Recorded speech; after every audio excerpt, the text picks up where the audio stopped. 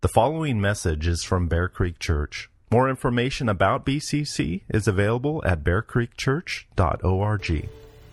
Thank you, Father, for inviting us into your presence, for the power of your word, for the truth of the songs we've sung, for the time of prayer and being together as Christ's body, knowing that you are with us. Your Spirit is working, Lord, to conform us into the image of Jesus. So as a result, by your grace, cause us to know your love and to love you all the more. We pray in Jesus' name. Amen. You may be seated. Well, Acts chapter 6 ends with something that we're growing accustomed to seeing as Stephen is seized and brought before the council with false witnesses. They accuse him of blasphemy against Moses and God, against the temple and the law. And chapter 7 is Stephen's response. And it's interesting that instead of giving them some direct answers to their accusations, he basically preaches a sermon about their history. Why does he do this? What's his point? How is this an answer to the charges made against him? We're gonna fly over the entire chapter 7 to find out, but we're going to begin in Acts 6 and verse 8. So go ahead and turn in your Bibles there. We left off with a division over the lack of care being given to the widows of the Hellenistic believers. And the solution was to pick 7 godly men. And Stephen is the first name mentioned. Stephen is doing great signs and wonders, and apparently he was debating unbelieving Jews in the synagogue. That's what's going on here. So if you remember, the early church at this time is primarily made up of Jews. And the division that we saw earlier was between the Jews of a Hebrew tradition and those who were Hellenists or Jews, diaspora Jews. Those who were scattered and settled throughout Mesopotamia and took on those various cultures, with Greek being the primary language. Now, in our text, there's reference to the synagogue of the freedmen. And what that is, in 63 BC, Pompey imprisoned and enslaved many Jews. And in their liberated descendants formed these Hellenistic synagogues as an expression of thanksgiving for their freedom, and thus the synagogue of the freedmen. So keep in mind that early on in Acts, we don't see Christians calling themselves Christians. They still would have thought of themselves as Jews. And of course, as Jews, they would continue to go to synagogue, where they'd hear God's word being taught. And we read in chapter 3, they continued not only to go to synagogue, they'd go to the temple for daily prayers. But because of their understanding of Jesus' death being the final atoning sacrifice, there would have been great disagreement. A lack of participation by these early believers in the ongoing temple sacrifices. So Stephen is, of course, continuing to be a part of the synagogue, seeing Jesus as the fulfillment of their Jewish beliefs. And with eyes wide open to the truth, he points this out, and he bests them in debate.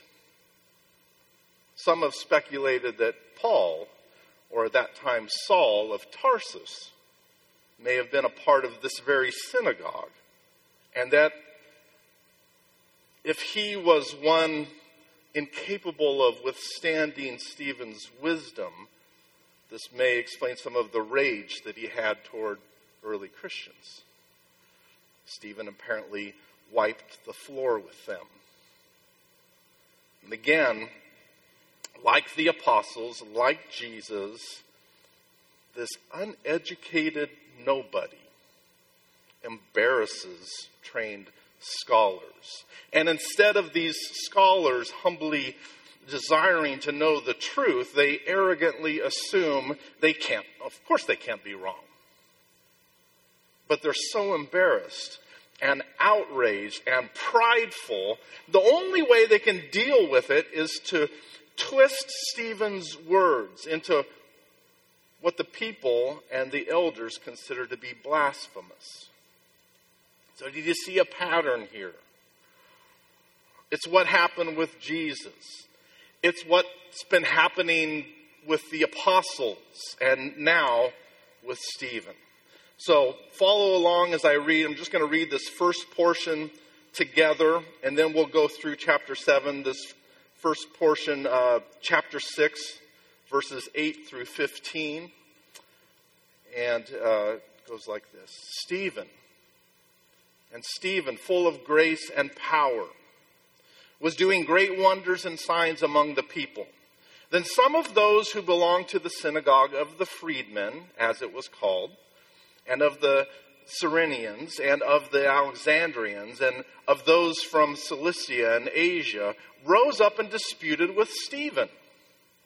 For they could not withstand the wisdom and the spirit with which he was speaking. Then they secretly instigated men who said, "We have heard him speak blasphemous words against Moses and God." And they stirred up the people and the elders and the scribes, and they came upon him and seized him and brought him before the council. And they set up false witnesses who said, "This man never ceases to speak words against this holy place and the law. For we have heard him say that this Jesus of Nazareth will destroy this place and will change the customs that Moses delivered to us." And gazing at him, all who sat in the council saw that his face was like the face of an angel. This is God's word. Okay, so Stephen was already wiping the floor with them. They couldn't withstand his wisdom. And now, as he gives an answer to their twisted accusations, his face is described as like the face of an angel. And this doesn't mean that his face was chubby and cute. It apparently began to shine. When angels appear, what do people do? They tend to fall on their faces because being in the presence of God, these heavenly beings shine. They shine because they reflect the glory of God. So what does this say about Stephen? Also, who else is described as having a shiny face?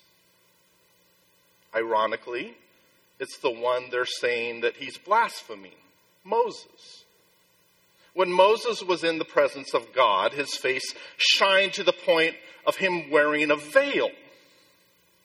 And speaking of shining glory, it's possible that Saul was at this meeting. Saul, who became the Apostle Paul, a companion to Luke, who wrote this and would give him this inside account, what happened behind closed doors. And if this is so, listen to what Paul wrote in 2 Corinthians 3 with this theme of shining faces and how it relates to the passing glory of the law and the greater glory of the gospel. If he was there, how could he not think of Stephen's face as he wrote, "Now if the ministry of death, carved in letters of stone, came with such glory that the Israelites could not gaze at Moses' face because of its glory, which was being brought to an end, will not the ministry of the Spirit have even more glory? For if there was glory in the ministry of condemnation, the ministry of righteousness must far exceed it in glory. Indeed, In this case, what once had glory had come to have no glory at all, because of the glory that surpasses it. For if what was being brought to an end came with glory, much more will what is permanent have glory. They are making accusations. Accusations involved what they thought was the glorious, untouchable identity of their Jewishness. This holy place, the temple, was their pride and glory, their history and connection with Moses, the lawgiver. They accused Stephen of speaking against this, and that Jesus will destroy this place and their customs associated with Moses and the law. And when I hear this, I think, I can see how they'd think that. Yes, they're twisting the truth, but it gives us a sense of the debate, doesn't it? To them, the temple was synonymous to the glory of God's presence. It began with the tabernacle in the wilderness, a big tent that they could take with them. And so, God was with them. And then with the land, they wanted something more permanent, a temple instead of a tabernacle. And the temple that now stood under Herod, it was glorious, covered with gold and gleaming as the sun reflected upon it, kind of like Stephen's face, reflecting the glory of God's Son. So in their minds, when Stephen speaks against the temple, he speaks against God's dwelling place and their glory. And yet, you can imagine what Stephen was likely arguing, can't you? Jesus is God incarnate, the promised Messiah. God himself who dwelt or tabernacled among us in the flesh. And at Jesus' crucifixion, the giant curtain of the temple separating people from the most holy place of God's presence, it was torn from top to bottom. You can imagine Stephen arguing that Jesus is the true and better temple, and that he poured out the Holy Spirit who indwells all who believe in Jesus. God's presence is not a place. It's not a land. And his glory is the righteousness of Christ and not the law. So there's a sense in which I read their accusations and think, of course he would have wanted to tell them that the glory of the temple has come to an end. That Jesus is a surpassing glory. The prophet Moses, that the prophet Moses spoke of. A greater Moses. A righteousness that far exceeds the passing glory of the law. Can't you see the misunderstanding here? As Stephen is full of the Spirit and sees the pieces of their history and heritage fitting together, and that Christianity is not some new religion, but it's actually true Judaism. And so, of course, he's going to be in the synagogue telling his fellow Jews. But they're so wrapped up in their own glory, unwilling to see anything beyond the types and shadows that were only meant to point to a greater reality of God's presence. The temple was patterned after the heavenly reality of God's throne room where Jesus ascended to, right? And now, as those indwelt by the Spirit, as those who are in Christ, we are seated with him in the heavenly place. So why on earth would we want a temple? A type and shadow that existed to communicate what's come to be in Jesus. Chapter 7 is Stephen's answer to their accusations. So let's take a look. A lot of reading this morning. Begin with chapter 2. And Stephen said, "Brothers and fathers, hear me. The God of glory appeared to our father Abraham when he was in Mesopotamia, before he lived in Haran, and said to him, go out from your land and from your kindred, and go into the land that I will show you. Then he went out from the land of the Chaldeans and lived in Haran. And after his father died, God removed him from there into this land in which you are now living.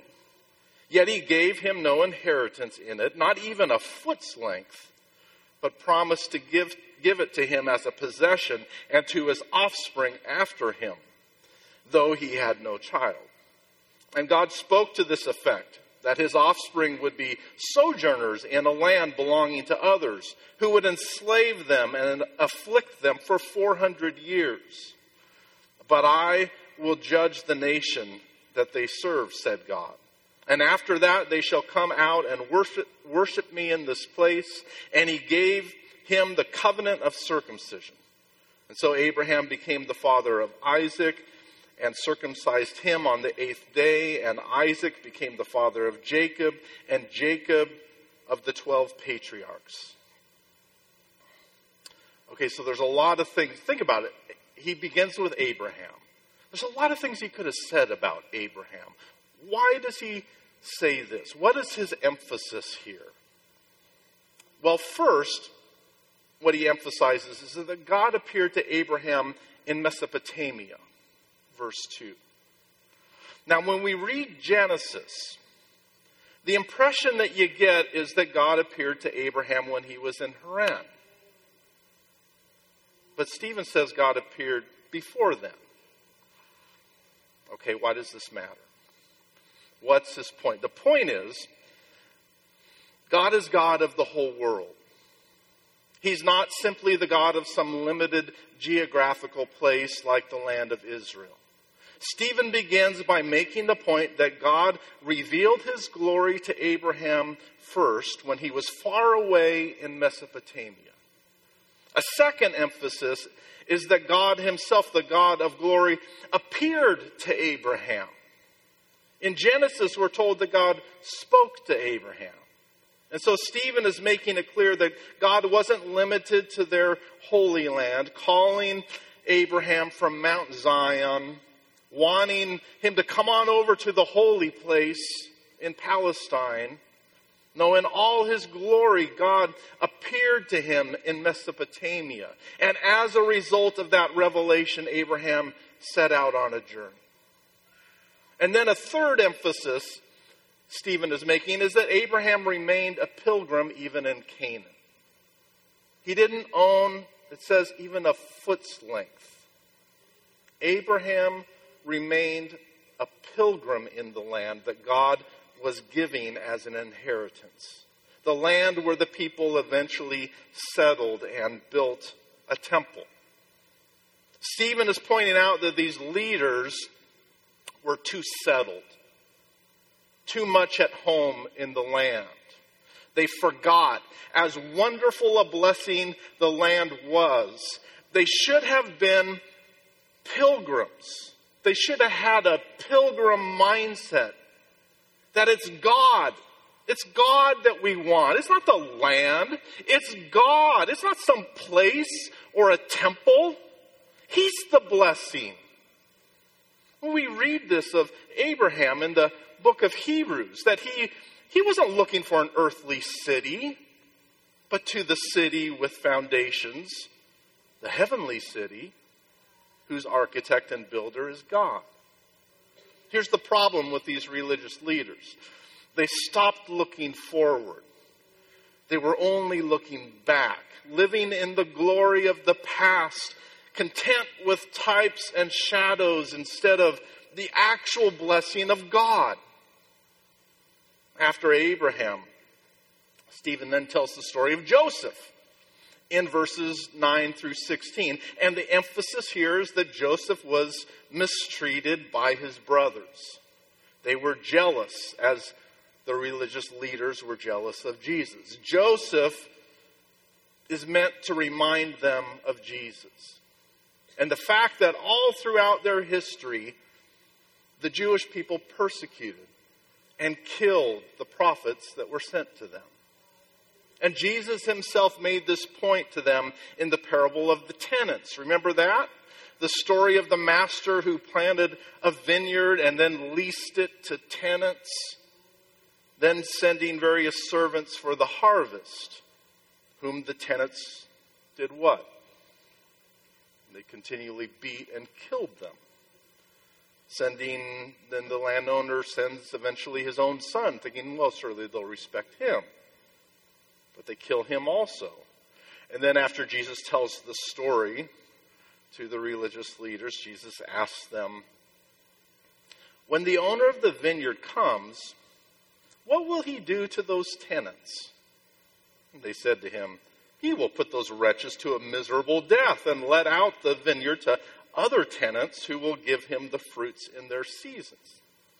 And Jesus said to them, have you never read in the scriptures, the stone that the builders rejected has become the cornerstone? This was the Lord's doing, and it is marvelous in our eyes. Therefore, I tell you, the kingdom of God will be taken away from you and given to a people producing its fruits. And the one who falls on this stone will be broken to pieces. And when it falls on anyone, it will crush him. It's interesting that they're not owners of the land, but tenants. And that the kingdom is taken from them and given to people producing its fruits. The land has become their identity, their pride. They're acting like owners instead of tenants or pilgrims. And the result is the transition that we're approaching in Acts as the gospel goes out to the Gentiles. Now, in verses 17 to 43, Stephen finally answers their main complaint having to do with Moses, the one through whom God had given the law. They were all about the law. And in their minds, Moses was synonymous with the law. In verses 17 through 29, Stephen continues. But as the time of the promise drew near, which God had granted to Abraham, the people increased and multiplied in Egypt until there arose over Egypt another king who did not know Joseph. He dealt shrewdly with our race and forced our fathers to expose their infants so that they would not be kept alive. At this time, Moses was born, and he was beautiful in God's sight. And I just think Stephen's telling this to them with apparently a glowing face. And he was brought up for 3 months in his father's house. And when he was exposed, Pharaoh's daughter adopted him and brought him up as her own son. And Moses was instructed in all the wisdom of the Egyptians, and he was mighty in his words and deeds. When he was 40 years old, it came into his heart to visit his brothers, the children of Israel, and seeing one of them being wronged, he defended the oppressed man and avenged him by striking down the Egyptian. He supposed that his brothers would understand that God was giving them salvation by his hand, but they did not understand. And on the following day, he appeared to them as they were quarreling and tried to reconcile them, saying, "Men, you are brothers. Why do you wrong each other?" But the man who was wronging his neighbor thrust him aside, saying, "Who made you a ruler and a judge over us? Do you want to kill me as you killed the Egyptian yesterday?" At this retort, Moses fled and became an exile in the land of Midian, where he became the father of 2 sons. Okay, the first point of emphasis is, again, Moses was rejected by the Jewish people. They have this tendency with God's deliverers, his saviors that he sends to them. Just like Moses, just like Jesus, brothers rejecting God's Savior. In verse 35, he makes the point that Moses was the deliverer, God's Savior to his people. The time had come. He was uniquely qualified, taken in and educated as an Egyptian, now identifying with his people, maybe even aware of God's promise in Genesis 15 that there would be affliction for 400 years. And now thinking, it's been 400 years, it's time. The years are up, and Moses must have thought, I'm the deliverer. I'll take a stand against injustice. Come on, follow me. And they reject him. And Moses flees to Midian. Stephen breaks up this telling of Moses into these 40-year chunks. 40 years, then 40 years in the wilderness. From verse 30, we read, now when 40 years had passed, an angel appeared to him in the wilderness of Mount Sinai, in a flame of fire in a bush. When Moses saw it, he was amazed at the sight. And as he drew near to look, there came the voice of the Lord. I am the God of your fathers, the God of Abraham and of Isaac and of Jacob. And Moses trembled and did not dare to look. Then the Lord said to him, take off the sandals from your feet, for the place where you are standing is holy ground. I have surely seen the affliction of my people who are in Egypt, and have heard their groaning, and I have come down to deliver them. And now come, I will send you to Egypt. So a second point that Stephen makes is that God appeared to Moses where? When he was in Midian. It's the same point he made with Abraham's story.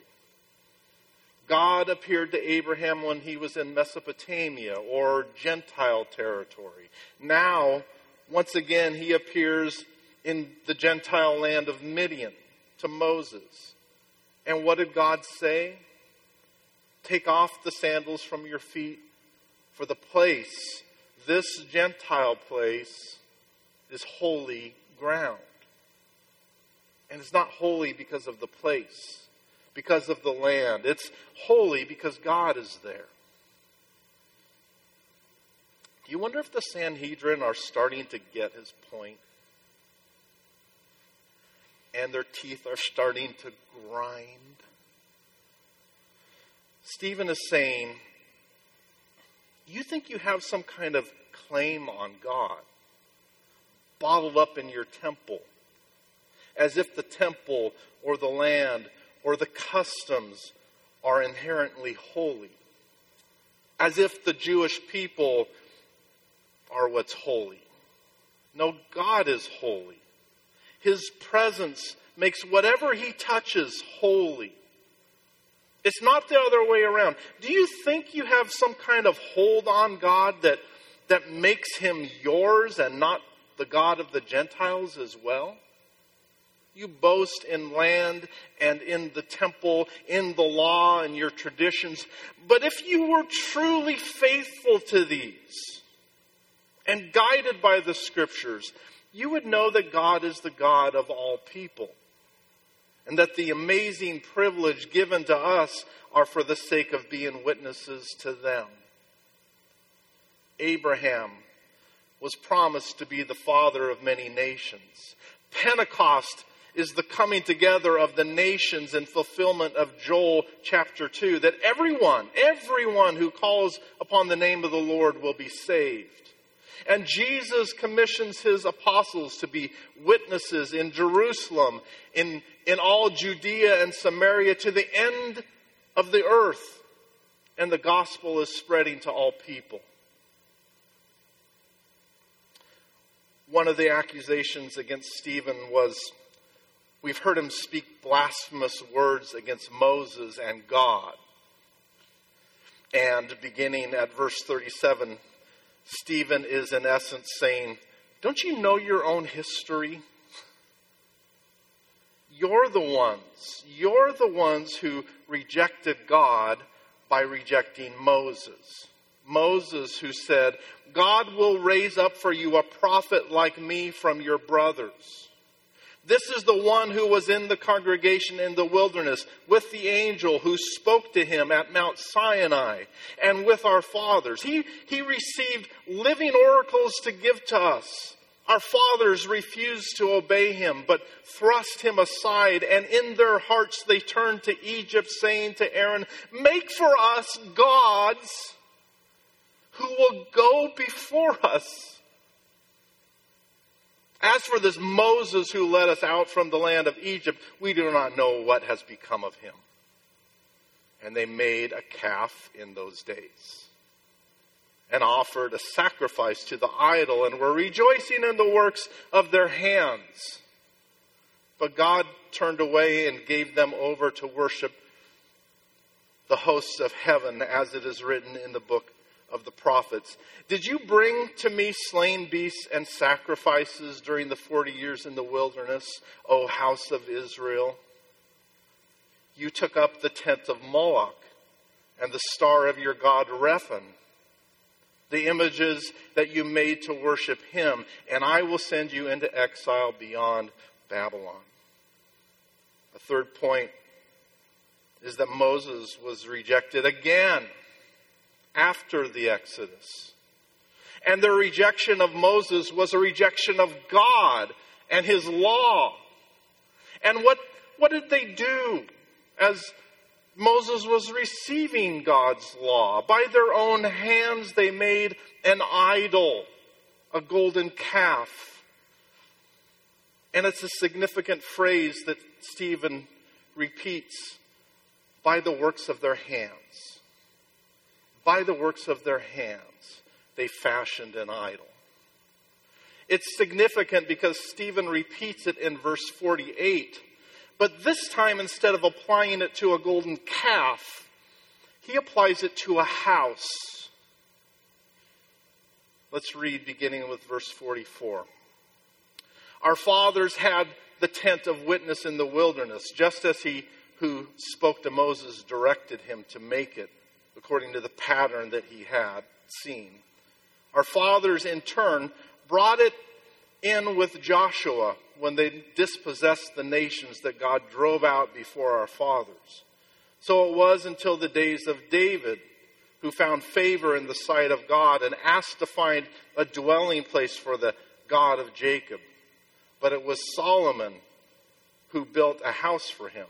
Yet the Most High does not dwell in houses made by hands, as the prophet says. Heaven is my throne, and the earth is my footstool. What kind of house will you build for me, says the Lord? Or what is the place of my rest? Did not my hand make all these things? Stephen compares the wilderness tabernacle, which was not glorious, with the great temple of Herod. The tabernacle was a traveling tent made of skins, not particularly spectacular from a human point of view. But the key is, God was there. God could be found there. So in contrast this with Herod's temple. A temple covered in gold. The implied question is, was God there? Stephen's, some might think he's criticizing the building of the temple and it should have just always been the tabernacle. I don't think that's the case. He's not criticizing that. Instead, what he is saying is that it's time, the time of the temple has passed. Its time has passed. God is not there. And that if you truly want the blessing of God's presence, it's through Jesus. Jesus has ascended. Remember, the tabernacle is patterned after the heavenly throne room. It was a type, it was a picture of that. And Jesus, the King, has ascended. The work is finished. And heaven is his throne. And Stephen is also calling this existing temple an idol. The tabernacle was a tent made of skin, and Jesus tabernacled among us. And Isaiah says that Jesus, that he had no form or majesty that we should look at him, and no beauty that we should desire him. And yet, however plain he was to look at, what is Jesus? Jesus is the radiance of the glory of God. Contrast this with a gleaming temple described in verse 48 as being made by human hands. Glorious in appearance, but God is not there.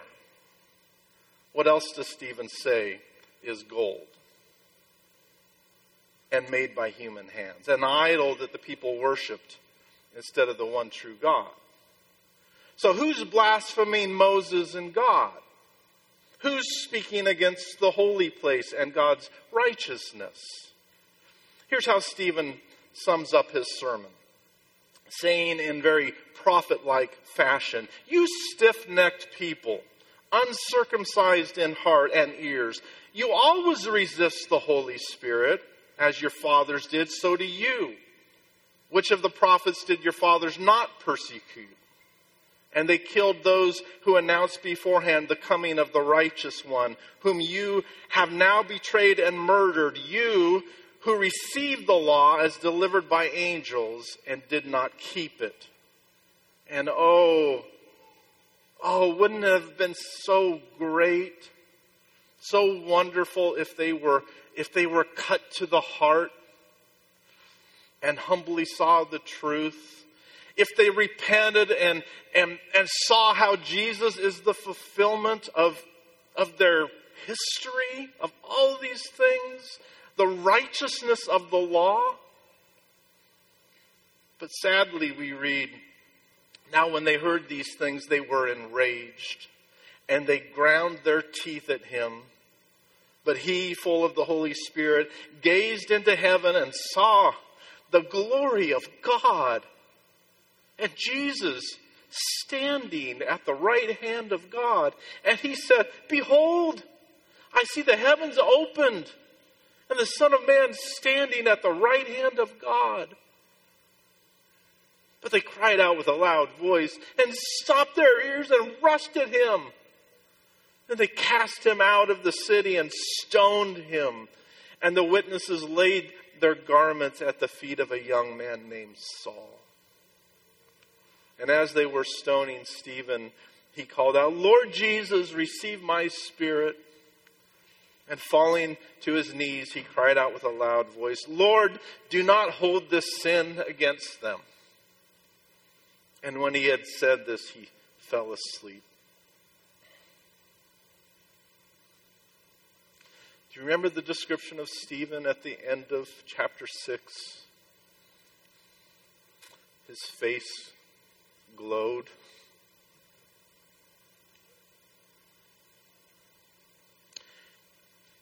It was the glory of Christ. It was the glory of Christ who was with him in all that he said. And as Stephen faced death, he looks up, and there's the Lord. He saw the resurrected Jesus and actually said, "Look, the heavens are open. Jesus is standing at the right hand of God." If you pay attention to details, there's something different about Jesus in this vision. Hebrews 10 tells us that when Christ had offered for all time a single sacrifice for sins, he sat down at the right hand of God. There were no chairs in the Jewish temple, signifying that their work was never finished. These priests made sacrifice upon sacrifice upon sacrifice because their sacrifices were only types of Christ's sacrifice. But when Jesus made his sacrifice, he said, "It is finished." There's no additional atonement needed for sins.